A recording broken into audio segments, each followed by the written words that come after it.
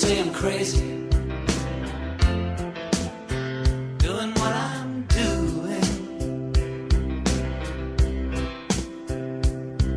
Well, they give me all kinds of warnings to save me from ruin.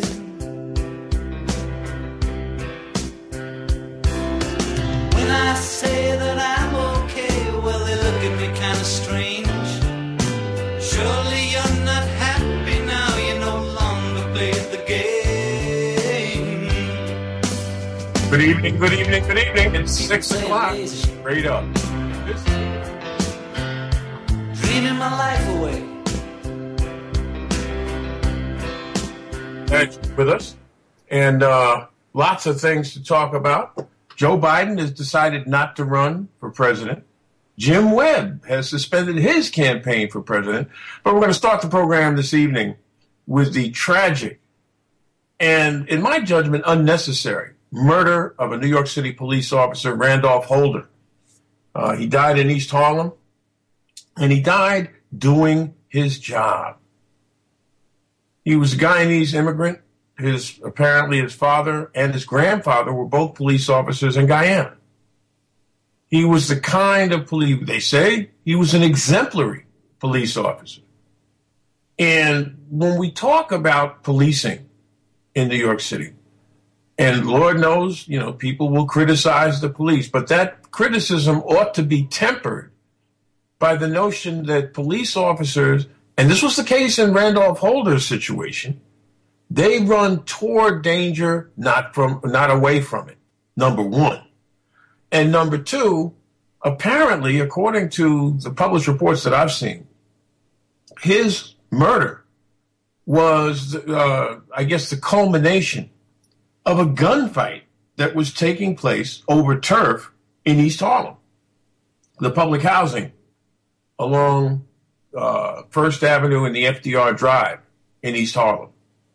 Well, understand that, and they found apparently shell casings, and they also found a magazine full of bullets from a semi-automatic weapon in the Harlem River after all this took place.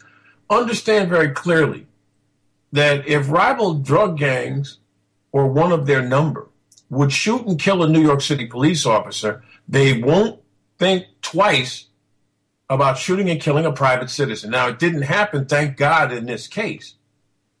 But when we talk about what police do, understand very clearly that part of what they do is keep us safe. And Randolph Holder gave his life so that others might be kept safe.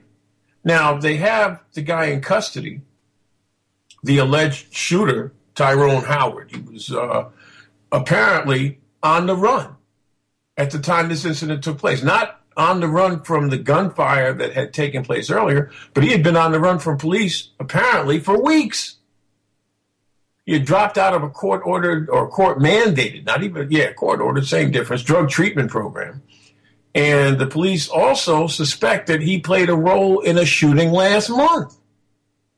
Now, a lot of people look at this from a lot of different angles. Some people will criticize Black Lives Matter over this kind of situation, which of course is nonsense.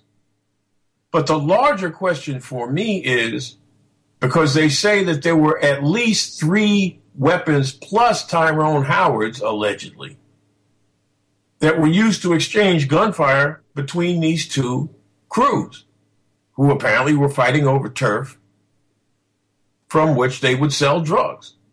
And apparently they have a lucrative drug trade going on in the public housing that skirts the East River in East Harlem in Upper Manhattan.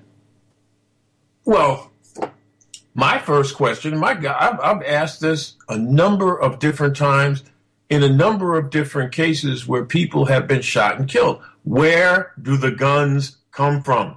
Now, they haven't recovered the weapon that Tyrone Howard, the alleged shooter, used to kill Randolph Holder. That they do not know yet. They don't have the weapon.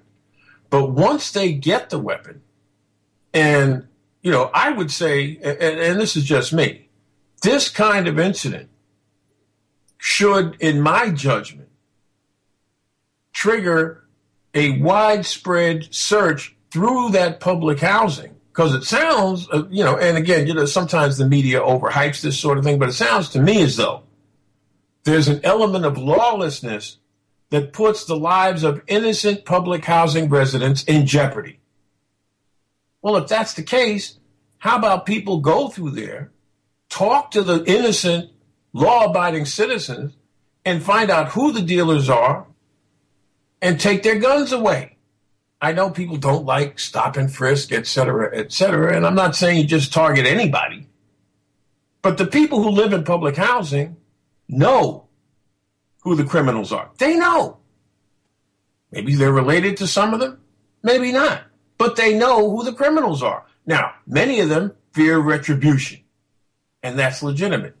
But we have a police force here that should be able to protect innocent citizens from retribution if they speak out and start naming the criminals in their own community, because those criminals will cut down innocent men, women, and yes, children, because this is about money.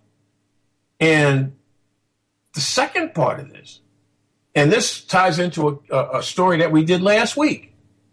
A judge out in Wisconsin said, or maybe it was a jury, I can't remember which, that a gun company that sold through straw purchases a gun that was later used to kill, it didn't kill. The 2 police officers were shot. Thank God they lived. Well, maybe, just maybe, that kind of sanction, now apparently nobody's going to jail, but they were held liable to the tune of about $5 million. Well, maybe they should start looking at who sold these criminals these guns, and whether or not back at the very beginning of the gun sale, it was done through straw purchases. And if so, go after the gun dealers. I know some gun dealers don't like to hear that, but go after the gun dealers. Make it more difficult to put guns in the hands of criminals. We got a police department of 32,000 people. They can do this. Bill Bratton can do this. Because a police officer's life today and an innocent citizen's life tomorrow. See, right now, because of what's going on, because there's an investigation that's ongoing up there in East Harlem, those drug gangs are going to lie low for a while. One of them's called East Army something or another. I don't care what they're called. They're criminals, they're punks, and they ought to be locked up. Apparently, 2 crews got into a beef in front of a parking garage on 102nd Street over by First Avenue, between First and the FDR. According to the New York Times, the situation escalated. There was evidence that the crews blasted away at each other from across the street. This ain't the Wild Wild West. What in the world? People shooting it out with each other from across the street? Calls came to 911, apparently in large number. Officer Randolph Holder and his partner, Officer Omar Wallace, another hero, by the way, were among a number of police officers who converged on the scene. The suspects fled in 2 different directions. One took off on foot down First Avenue. Others had run across the highway and down by the East River. One witness told the police that his bicycle had been stolen at 106th Street and the Promenade, which runs over the FDR, by a man with a gun. Call went out. 2 police units converged on the Promenade, one moving north from 96th Street. The other unit was moving south from 120th Street. Officer Holder came over across the footpath. He found the man on the bicycle, and the guy on the bicycle got off the bike, turned around, and shot Randolph Holder in the forehead, killing him. Police officials said, quote, "It was quick. He swung around on the bike path. He was on the bike and he just jumped off and boom, quick. No words. It was quick." Randolph Holder was declared dead at Harlem Hospital at 10:22 last night. This is something that has to change. This is something that has to end. Now, Officer Omar Wallace return fire, he hit Tyrone Howard in the leg and buttocks. He was apprehended near 124th Street and returned to police custody after being released from New York Presbyterian Weill Cornell Medical Center. He has a history of drug arrests, primarily for narcotics sales. He served 2 terms in New York State Prison for drug sales. His most recent release came in April of last year. And the guy was selling in the East River houses and the surrounding area, including playgrounds, a basketball court, stairwells, lobbies, hallways, and elevators. In addition to the charges of selling cocaine, one of the defendants was charged with the unlawful sale of heroin. This kind of turf battle cannot be allowed to exist. These folks need to be rounded up and locked up.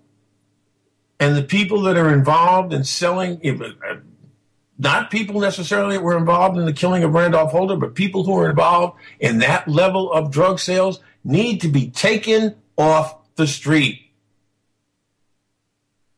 Turf battles. Come on. We are a civilized city. But in certain parts of New York, in certain parts of Manhattan, we're not. Collectively, we're not. Where are the people who are relatives and parents and grandparents of the people who were out in the street shooting it out? Where are their families? What do their families think about the fact that they're involved in heroin and cocaine sales and that they will defend their turf at the point of a gun? And, let's be real. This isn't new. This has happened many, many times in the past in different parts of the city, in East New York, in Brownsville, Brooklyn, out in Queens, South Jamaica, up in the South Bronx. It's happened before. Sex, Money, Murder comes immediately to mind, that crew. And the common thread with all of these crews is that they terrorize law-abiding people. People scared to come out of their houses. People scared to walk down the street. People scared to walk through a crowd of people on the off chance that somebody will pull a gun, start shooting, and they, the innocent person walking down the street, will be the one that gets shot. That's what we're facing. And we have to kind of face it with some level of resolve here. But as we do that, and as the people involved in this particular situation are brought to justice, we also need to realize that it is too easy for criminals to procure firearms. I don't know if it comes up the iron pipeline from down south someplace, Virginia, South Carolina, Georgia, wherever it is where you can easily purchase firearms and transfer them up here and then sell them on the street. Whatever it is, it has got to stop. In the name of Randolph Holder and others who have been killed. What is it, 4, I think, so far this year? Wen Jin Liu, Rafael Ramos, Brian Moore. In all their names, we need to stop this. And in the names of innumerable innocent people who have been shot and killed in this city, not just this year, but in the past as well. We need to get a handle on this. Now, this is not a Second Amendment issue. You know, the pro-Second Amendment people scream and holler about, the criminals are the ones that'll have guns if we control everybody else. Well, no, control the criminals. Whatever it is you need to do, control the criminals. Now, at the same time, this story has saddened the entire city of New York and beyond. More than 100 police chiefs, prosecutors, and sheriffs are adding their clout to the movement to reduce the nation's incarceration rate. This is fascinating to me. These police officials, prosecutors, DAs, sheriffs, say, quote, too many people are behind bars that don't belong there. And of course, in the case of the killer of Randolph Holder, there are probably too many people who deserve to be behind bars, who belong behind bars, who are not behind bars. Because apparently this guy was in some kind of a diversion program, which he ceased to attend. But officials they announced today that they formed a group to push for alternatives to arrests, reducing the number of criminal laws, and ending mandatory minimum prison sentences. They're going to be meeting tomorrow, with President Obama. This group includes police chiefs of the nation's largest city, including William Bratton of New York, Charlie Beck of Los Angeles, and Gary McCarthy of Chicago, as well as prosecutors, including Cy Vance, the Manhattan DA. This appears to have some bipartisan steam. And if you want to talk about the effects of Black Lives Matter, you can look at this. Alternatives to mass incarceration. One of the things that Black Lives Matter has made a foundation of its organization and the outreach that they have conducted has been to focus on mass incarceration. The group is called Law Enforcement Leaders to Reduce Crime and Incarceration. Now, a lot of these guys, mostly guys, I assume, not all, but a lot of these folks have made their careers being tough on crime. Lock them up, throw away the key. This is a very interesting turn of events. These folks now say reducing incarceration will improve public safety because people who need treatment for drug and alcohol problems or, and I can't say this loudly enough, mental health issues will be more likely to improve and reintegrate into society if they receive consistent care, which not a lot of jails and not a lot of prisons are currently offering. So this is fascinating. I don't know if there's going to be any pushback in the wake of the killing of Randolph Holder, because the guy who allegedly did it was in the system, did time, and came back out. But they're talking about low-level, and I do mean low-level criminals, not violent felons, not people who engage in turf battles over drugs, but people who might get arrested for simple possession of small amounts of drugs. Minor crimes. And, the policies, these get tough on crime policies have always disproportionately affected African-American men. A 2013 study, I'm reading from the New York Times now, by the Sentencing Project found that police strategies that target black men and judges harsher sentences for minorities mean that 1 in 3 African-Americans born that year, that would be just 2 years ago, could expect to spend time in prison compared to 1 in 17 white men. That's deep. It's something to contemplate.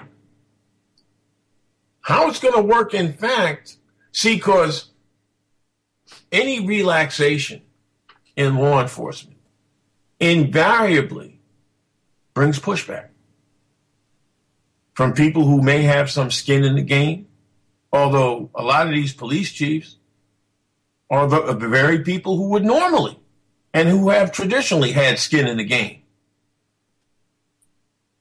Their departments benefited financially, at least in terms of allocations, from the perception that crime was out of control. And now they're saying, whoops, we arrested too many people wrongly, shoplifting and that sort of thing. Now, a little later on, we'll talk about a situation where at least one town in one state in this country has created a debtors prison around people who get arrested for these kinds of low-level crimes, traffic citations, that sort of thing. And their inability to pay means they end up sitting in jail for long periods of time. And of course, many of you may remember the name Khalif Browder.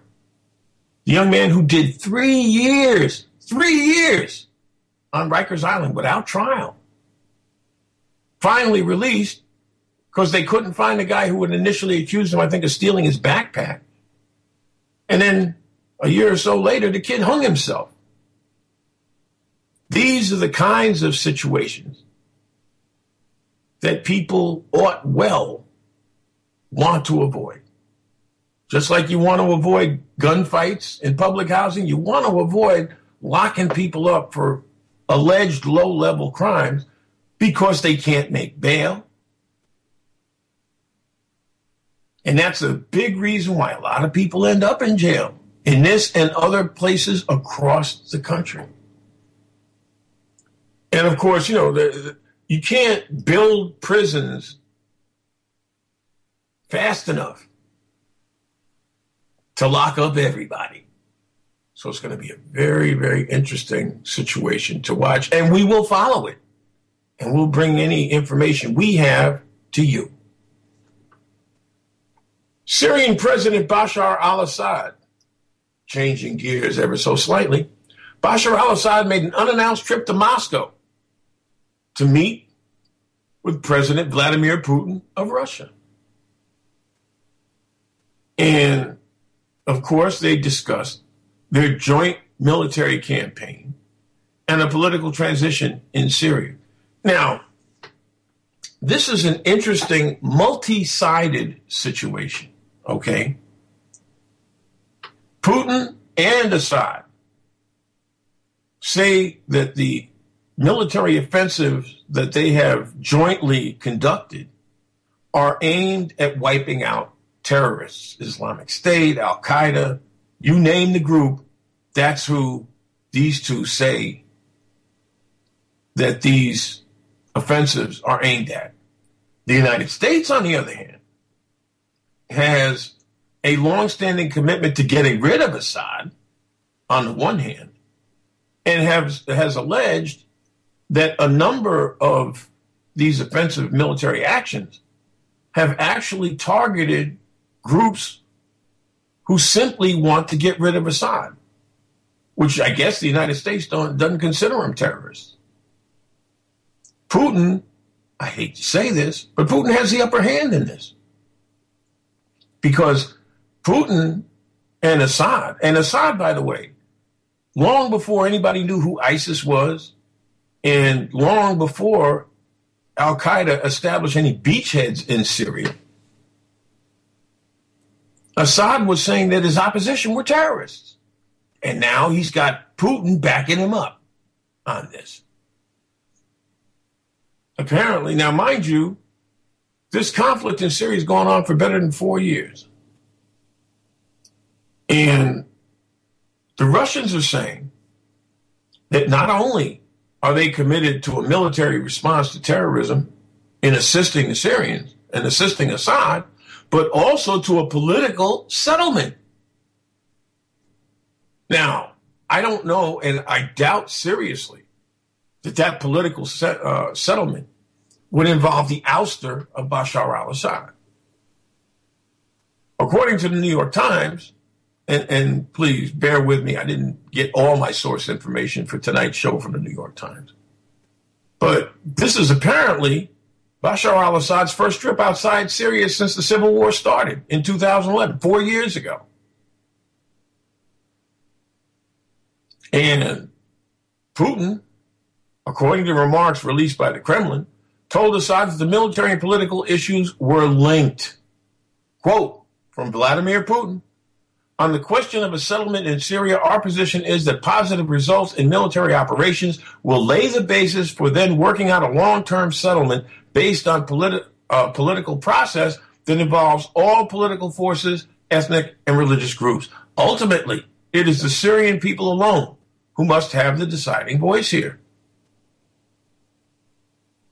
And the United States has long held and aggressively advocated for a political solution and political transition that doesn't include Bashar al-Assad. I'm not at all sure that Assad is down, okay? And when Putin talks about a long-term settlement, I don't know that he's talking about the ouster of Assad. My gut tells me probably not. And Assad says the threat from terrorism is a real obstacle to any political settlement. Now, the United States might argue, well, he's hiding behind the terror threat to maintain his iron grip on the Syrian people. Remember, it wasn't that long ago, the United States was accusing Assad of using gas on his own citizens. You remember that? Doesn't get talked about much now, that's for sure.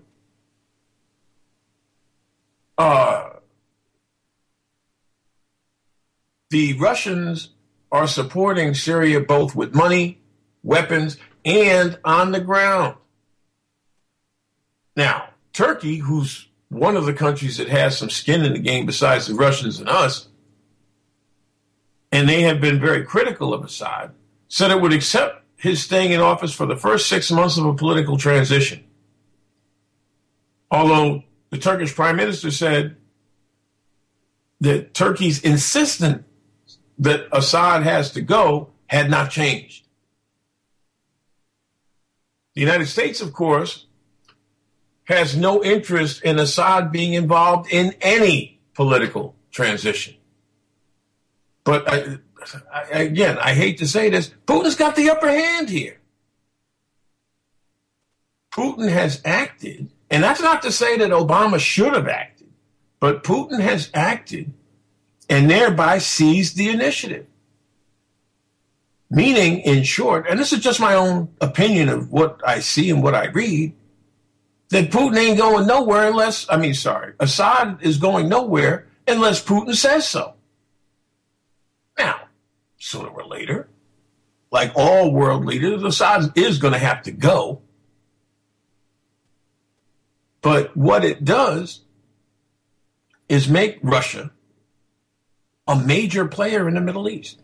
Not everybody's going to be happy about it. I'm sure the Israelis aren't jumping for joy at all this. But Putin has now grabbed the initiative. And to be honest with you, there's not a whole heck of a lot Obama can do about it. What is he going to say? We condemn the meeting? No, you can't say that. You can't. It doesn't work. Now, the Russians aren't real happy that the United States has been cool to Russia's intervention here.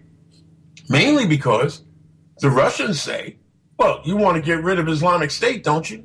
Don't you want to cripple this terror threat that's jeopardizing the entire Middle East? Well, how come you're not down with our program? And there's speculation that this meeting might put pressure on the Obama administration to engage. Engage what? I don't know. See, because if the cost of U.S. engagement is Putin, I keep saying Putin, Assad has to go next week, it's not happening. Remember that a cornerstone of U.S. policy towards Syria, going back 4 years now, has been Assad must go. He's got to be out. Now, several things have taken place that have, I think, weakened that position. Not the least of which is the simple fact that when regime change has been implemented at the behest or at the point of a gun from the United States, Libya, Iraq, these places have not really fared that well. They haven't. Libya's in chaos. Iraq, U.S. troops get all the way out of there. There's a problem in Iraq. And, the United States intervention hasn't worked that well. The United States is also, I believe, not anywhere near ready to intervene in Syria. The United States ain't putting troops on the ground. Now, the United States could, in theory, give the Syrian opposition more money for weapons. But then you got the same three-sided situation. You got Islamic State, and Lord knows where they're getting their money from months ago. I said the United States ought to make as a first order of business, you want to later for defunding Planned Parenthood, defund ISIS, defund Islamic State, defund Al Qaeda. They're getting their money from someplace. Somebody brought up the issue the other day about, the brand new Toyotas these guys are running around in. Well, where do they get the money to buy them? They're not being given away for free, certainly not by the Japanese, and probably not by anybody else. Somebody's getting money to these folks. But the last thing the United States, in my judgment, needs to have happen is a three-sided conflict. It's not going to work. It is not going to work. Putin is if he's not anything else, he's a skilled card player. Okay? And, Putin says that there have been about 4,000 people from Russia and the former Soviet republics who've gone to Syria to fight for Islamic State. This is a win-win for him. It really is. It's going to be interesting to see how it plays out. It's 29 minutes before the hour of 7 o'clock. I got a bunch of other stories, and I want to get to all of them.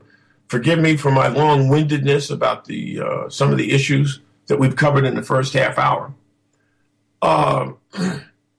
You can call us at 888-874-4888, 888-874-4888. We're going to take a quick break and come right back. Talk about Paul Ryan, talk about Republican voters, the base Republican voters, and their anger at politicians, a new prime minister in Canada, and the story I mentioned earlier, how a town in Mississippi has recreated debtors' prisons. This is the Mark Riley Show on the Progressive Radio Network.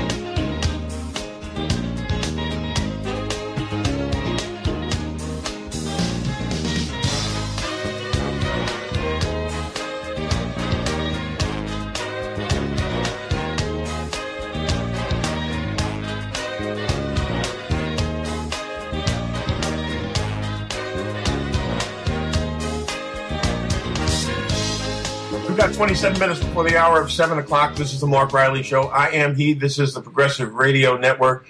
And we're glad for each and every person who is listening to us this evening. I'm very, very much grateful. There was a story that kind of caught my attention. When I was putting together the show for tonight, I thought I didn't want to go overboard on Republican-oriented stories. But the Republicans are fascinating. I got to tell you, they are absolutely fascinating, because they're involved in a circular firing squad of epic, and I do mean epic, proportions. Well, Republican primary voters are angry and upset, and they're upset at what they consider to be the political class, both Democrats and Republicans, which is the source of much grief among Republicans. They don't like incumbents. They don't like people who've been in politics for extended periods of time. Now, what I find fascinating about this is that they somehow think these folks, because they were subject of a focus group by Peter D. Hart. And what I find amazing about this is that they think the politicians they do support will somehow not become part of the political class, the same political class that they claim to despise. And if you look at what's going on with Republicans in the House of Representatives and their apparent inability to pick a speaker, and why 40 people who form the Freedom Caucus within the House of Representatives suddenly wield so much clout, you realize they're not doing this and then when they're finished, leave and go home. They're not. They're going to become career politicians just like everybody else. And that's because politicians, whether liberal, conservative, progressive, however you want to describe them, they are drawn to power like moths to a flame. They love it. It's important. It's what they do this job for.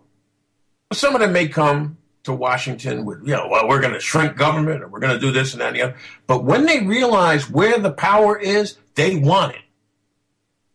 And I find it absolutely amazing that all these focus group people, Republican voters, don't understand that. They seem not to understand it.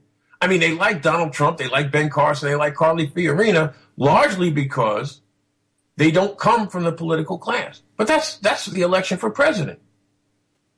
If all they care about is who's the president, then fine. But they're going to find very quickly that the inability of even Republicans in the House, and remember, they have a majority, the inability of Republicans in the House to get their act together is going to come back to bite them in the keister. And these same people, and by the way, while we're on the subject, is there ever a time that the right wing, the Republican base, isn't angry about something? They're always mad. They're never satisfied. I guess maybe they'd be satisfied if we eliminate the minimum wage, get rid of Social Security, Medicare, Medicaid, whatever else. That seems to be their end game, abortion. Get rid of all of that, maybe they'll be happy. Otherwise, they're always pissed off. And that is part of the sadness about the circular firing squad we see in the Republican Party. We're going to talk about another element of that, but first, my good friend Harriet from Bayside, Queens is on the line. Hey, Harriet, how you doing? I'm okay. How are you? Doing great. I want to talk about the fact, first of all, Biden isn't going to run, and between you, me, and the lamppost, I'm glad. Now, I think I said a while back, Harriet, that I didn't think he was going to run. Yeah, but he, kept us guessing. Yeah, he did. But, I mean, hey, look, he's 72 years old. He's one of those career politicians. I guess maybe he's entitled, huh? Well, sure. And remember, Bernie Sanders is 74. I know. And almost. And my candidate is 68. Almost unnoticed in the presidential sweepstakes, the fact that Jim Webb left. Nobody seems to know. Jim Webb quit. And when I watched the debate, I thought he belonged in the Republican debate. Really? He's always been what has euphemistically been called a centrist Democrat. Yeah. And to me, Lincoln Chafee doesn't belong there. He's a nice guy, but he's not presidential at all. But now, Harriet, here's the thing. Does anybody really know Lincoln Chafee's running? Of the people who are left, he's got the least name recognition of all of them. All right, I know him, okay? I remember his father. He's known by more people than Lincoln Chafee. Well, I remember his father. Okay, the state of Rhode Island knows him. Yeah, exactly. The smallest state in the Union. Yeah. All right. So, like I said, the state of Rhode Island knows him. Now, do you think that Hillary's chances are increased because Biden decided not to run? Yes. I also think that tomorrow, she has to go back to the Benghazi committee. How many more Benghazi committees will there be? Well, the Benghazi committee has so discredited themselves. I'm startled she's even going. I'll tell you. Oh, no, she's going to go. Hopefully she'll make fools of them all. Well, she's got the smarts to do that. Yeah, and I think she's got the smarts to be president. Oh, I've never doubted she's got the smarts to be president. Absolutely. My thing is, I just really like Bernie. I don't dislike Hillary Clinton. I just really like Bernie Sanders. Well, you see, I don't dislike Bernie Sanders, but I like Hillary Clinton more. And He's 74 years old. That's okay. Pope Francis is 78, ain't he? I thought they said he was 74. 78 is old. No, Bernie's 74, but Pope Francis is 78. Yeah, well, that's Pope Francis. I knew you'd say Francis. That. Huh? I knew you'd say that. I mean, look, as I get older in years, Harriet, age is not as daunting a thing as I used to think it was. You know what I mean? Yeah, but you're still a kid. Who? Not me. Yes, you are. Me. What are you, even more than 10 years younger than I am? I'm 64. Well, I'm 75. Oh, so 11 years. Not that much. And now you force me to give away my age on the radio, Harriet.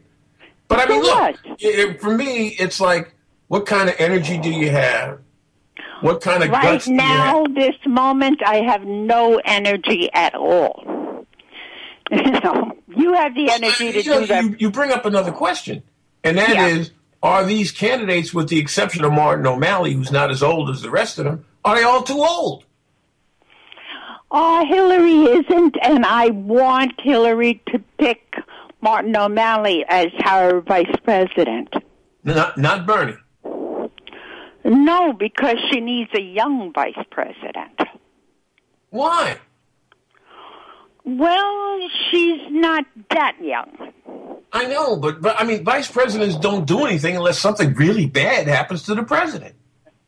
Yeah. Are you worried something bad's going to happen to Hillary? I'm worried something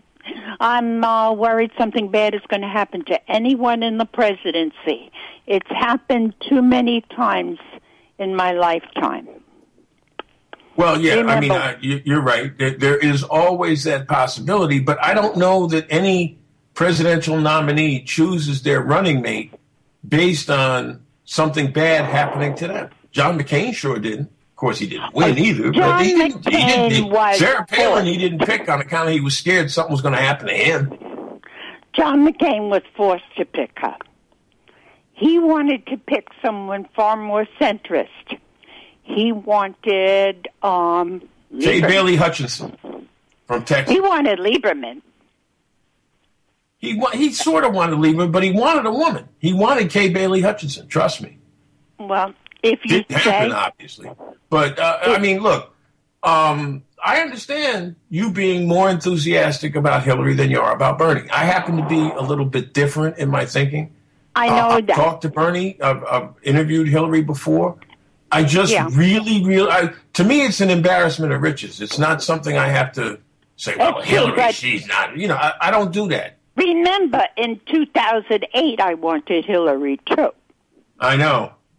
And I mean, at this time, or not at all for Hillary. I mean, if she doesn't get it this time. I mean, yeah. And the thing is, she's eminently qualified. She knows her stuff. And she'd be a very, very, very good president. Yeah. Harry, got to run, but thank you so much for calling. Okay. You take care. Bye-bye. Have a good one, huh? You too. Bye-bye. Bye-bye. The whole question of presidential qualifications is a fascinating one. Among some of the Republicans, it's almost like your qualifications are based on how many times you can invoke the Holocaust. Just ask Ben Carson as one example. But moving on, I do want to talk about Paul Ryan. Because Paul Ryan says he might consider becoming Speaker of the House, but in order for him to be Speaker of the House, the Republicans are going to have to submit to a list of demands. And the Republicans that he's talking about who will have to submit to this list of demands includes the 40-member Freedom Caucus, who suddenly think that they run the Congress. Fascinating group of people. Now, the Freedom Caucus themselves has been demanding the potential candidates for Speaker make a detailed set of substantive commitments in exchange for their support. That's what submarine Kevin McCarthy.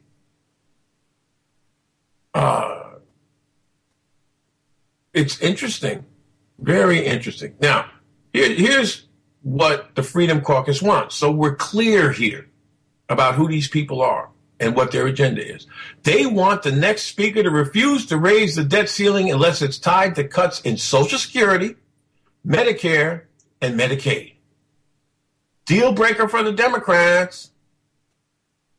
On the other hand, Paul Ryan has his own list of demands. He refuses to agree on anything in advance of being elected speaker. He will not pre-commit to anything that the Freedom Caucus wants. He wants the Freedom Caucus to publicly endorse him for speaker, even though he's giving them nothing. This would, by the way, require 4/5 of the Freedom Caucus to support him. Third, he wants the Freedom Caucus to agree to rule changes that would vastly limit their power moving forward. Specifically, he wants to eliminate their ability to oust a sitting speaker by making a motion to, quote, vacate the chair. And that's where the Freedom Caucus gets a lot of their clout and a lot of their juice. Now, here's the thing that has kind of flummoxed me about these are 40 people. What is it, 280 some odd Republicans in the House? 40 people. 40. Congressional Black Caucus has at least 40. Congressional Hispanic Caucus got another substantial number. The Progressive Caucus has a substantial number. Of course, they all overlap a little bit. But you have to ask yourself, and by the way, I take a great deal of pleasure in all this chaos that's going on in the Republican Party. But you have to ask yourself, how come a larger number of Democrats who would be like-minded on most issues, how come they weren't able, with a couple of exceptions, to wield more clout when the Democrats had control of the House, for God's sake? I don't understand. It's perplexing to me that 40 people, 40, and by the way, that's what they're there for, this Freedom Caucus. They can talk all that shrinking government crap they want, but that's what they're there for. They want power. And all these Republican-based voters who are outraged at career politicians, they're going to look at that first, because that's what these clowns want. Yeah, they ain't talking about tying cuts to Medicaid. They know that's not going to work. They know, and they don't care, because they are the Freedom Caucus. How wonderful. It may be a difficult road to the speakership for Paul Ryan unless the rest of the Republicans in the House get the Freedom Caucus people in the room and say, yo, shut up and stop this foolishness. I don't think it's going to happen. I just don't think it's going to happen. I think that they are so afraid of these people. 40 members. But they're so afraid. And so afraid that if they alienate this Freedom Caucus, they'll alienate the caucus's constituents, who I guess they think represent the majority thinking of the Republican Party. You know, it's beyond me. It is utterly beyond me.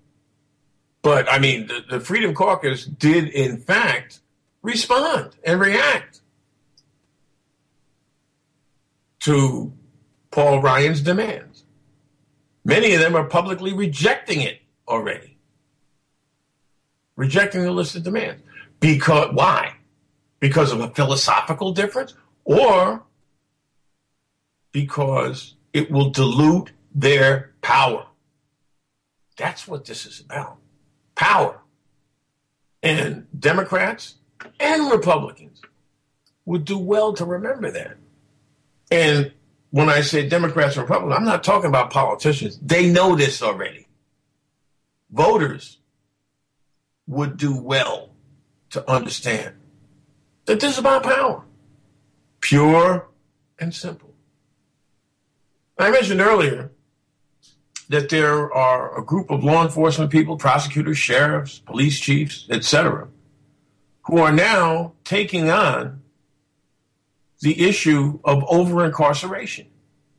And incarceration for, I can't say, I could say it, but I'm not going to. But incarceration for bull, how about that?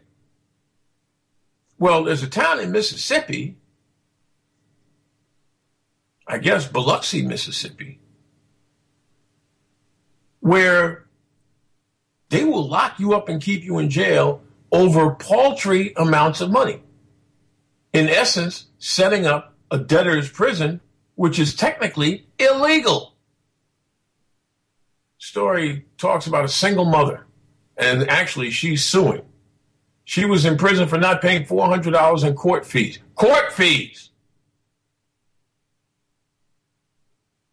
Her name is Kamotria Kennedy, single mother with teenage kids from Biloxi. She was driving around with a friend when they were pulled over for allegedly running a stop sign. Kennedy wasn't even driving, but her name was put through a police database that flashed up a warrant for her arrest on charges she failed to pay $400 in court fees, or court fines, I'm sorry. The fines were for other traffic violations going back 2 years. At the time, Kennedy says she told her probation officers, who were from a private company called Judicial Corrections Services, Inc., that she was so poor there was no way she can find the money. She earns less than $9,000 a year, well below the poverty level for one person, let alone three. A JCS official told her unless she paid her fines in full, as well as a $40 monthly fee to JCS, that would be $40 a month. Let me see, 40 times 12, that's a lot of money. It's better than $400 a year for the privilege of having JCS as her probation officers. And they told her she didn't pay up, she'd go to jail. An arrest warrant was secured through the Biloxi Municipal Court. This woman's inability to pay her fines because she was poor wasn't taken into account by the police officer when he stopped her. Discovering the arrest warrant, he promptly put her in handcuffs. And by the way, by the time she got to jail, the figure had gone from $400 to $1,000 because JCS had been charging her by the month. She spent 5 days and nights in a holding cell. She apparently, according to what she told The Guardian, she was put in a cell with a woman who had stabbed her husband. So you can imagine. And for the first 3 days, they wouldn't even tell her wouldn't even tell her kids where she was. So she, long story short, is the lead plaintiff in a class action lawsuit that was lodged on Wednesday with a federal district court in Gulfport, Mississippi, against the city of Biloxi, its police department, the municipal court system, and that private probation company, JCS. The filing was drawn up by the ACLU, just in case you think, there's no need for the ACLU. And it claims that the agencies collectively conspired to create a modern form of debtor's prison as a ruse to extract cash from those least able to afford it, the city's poor. Now, this lady, thank goodness, has taken legal action. Biloxi's not the only municipality where this kind of crap goes on. The court filing, Kennedy versus City of Biloxi, discloses that between September 2014 and March this year, at least 415 people were put in jail under warrants charging them with failure to pay fines owed to the city. According to court records, not one of these 415 people had the money available when they were locked up. It's amazing. It is amazing. One guy spent 30 days in jail for failure to pay fines for misdemeanor that mainly related to the fact he had no money and he was homeless. This is amazing. Now, debtors' prisons were abolished in the United States almost 2 centuries ago. The informal practice of incarcerating people who cannot pay fines and fees was also explicitly outlawed by the Supreme Court in 1983 in a ruling that stated that to punish an individual for their poverty was a violation of the 14th Amendment. That, of course, ensures, among other things, equal protection under the law. And it's like people, these towns and cities, and again, it's not just Biloxi, they are ignoring the law. It is as simple as that. They are ignoring the law and locking people up. Now, one guy died in a Detroit jail 16 days into a 30-day sentence for failure to pay a $772 fine for careless driving. He couldn't afford it. Little bits of money. In the 2015 budget, all right, it's a town of 44,000 people. It was $1.27 million. This is the money they raised by scaring people into paying fines. 1.27. In the 2015-16 budget, it had risen to $1.45 million. Yet the census data from the American Community Survey shows that the percentage of Biloxi's population that lives below the federal poverty line doubled between 2009 and 2013, from 13% to 28%. And by the way, apparently JCS no longer functions in Mississippi, moved out of the state. But, you know, the ACLU 5 years ago exposed similar practices in Georgia, Louisiana, Michigan, Ohio, and Washington. Georgia and Washington were both sued this year. This is something that needs to stop. Stop right away. As mentioned, and Harriet mentioned it too, Joe Biden is not going to run for president. You know, I knew before he even said a word, when I saw him with the president standing next to him, I knew he wasn't running. The president couldn't stand next to Joe Biden and Joe Biden say, yeah, I'm making a run, because that would look like Obama was endorsing him. So I knew he wasn't running. According to a spokesman, Vice President Biden made the decision last night. He still positions himself as a defender of the Obama legacy. His speech defended democratic values, and nothing wrong with that. And he also, without naming her, sent a warning to Hillary Clinton.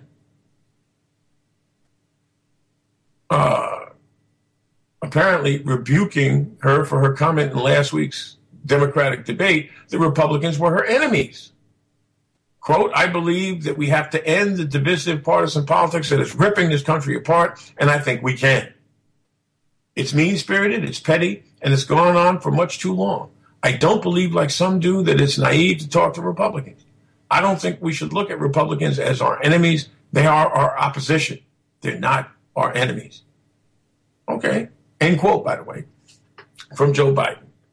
So he's out of the race. Jim Webb is out of the race. So it's really now down to a head-to-head between Hillary and Bernie. And Hillary goes on Capitol Hill tomorrow to talk about Benghazi again. But the Benghazi committee, the select committee on Benghazi, they've eroded all their credibility. And I do mean all of their credibility, because they've said publicly, one of them, McCarthy, the guy that would have been speaker, he said, hey, this is about going after Hillary. What a mess, what a mess, what a mess. I'm not going to get a chance to talk about the Democrats plotting a takeover of the House in 2016. It's good to hear they're trying. I hope they can do it. Time for me to get out of here. My thanks to Jason Taubenfeld and all the good people at the Progressive Radio Network.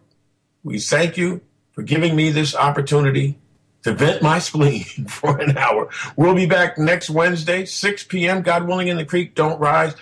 For The Mark Riley Show, I am Mark Riley. Have yourselves a great rest of the evening and a better week ahead.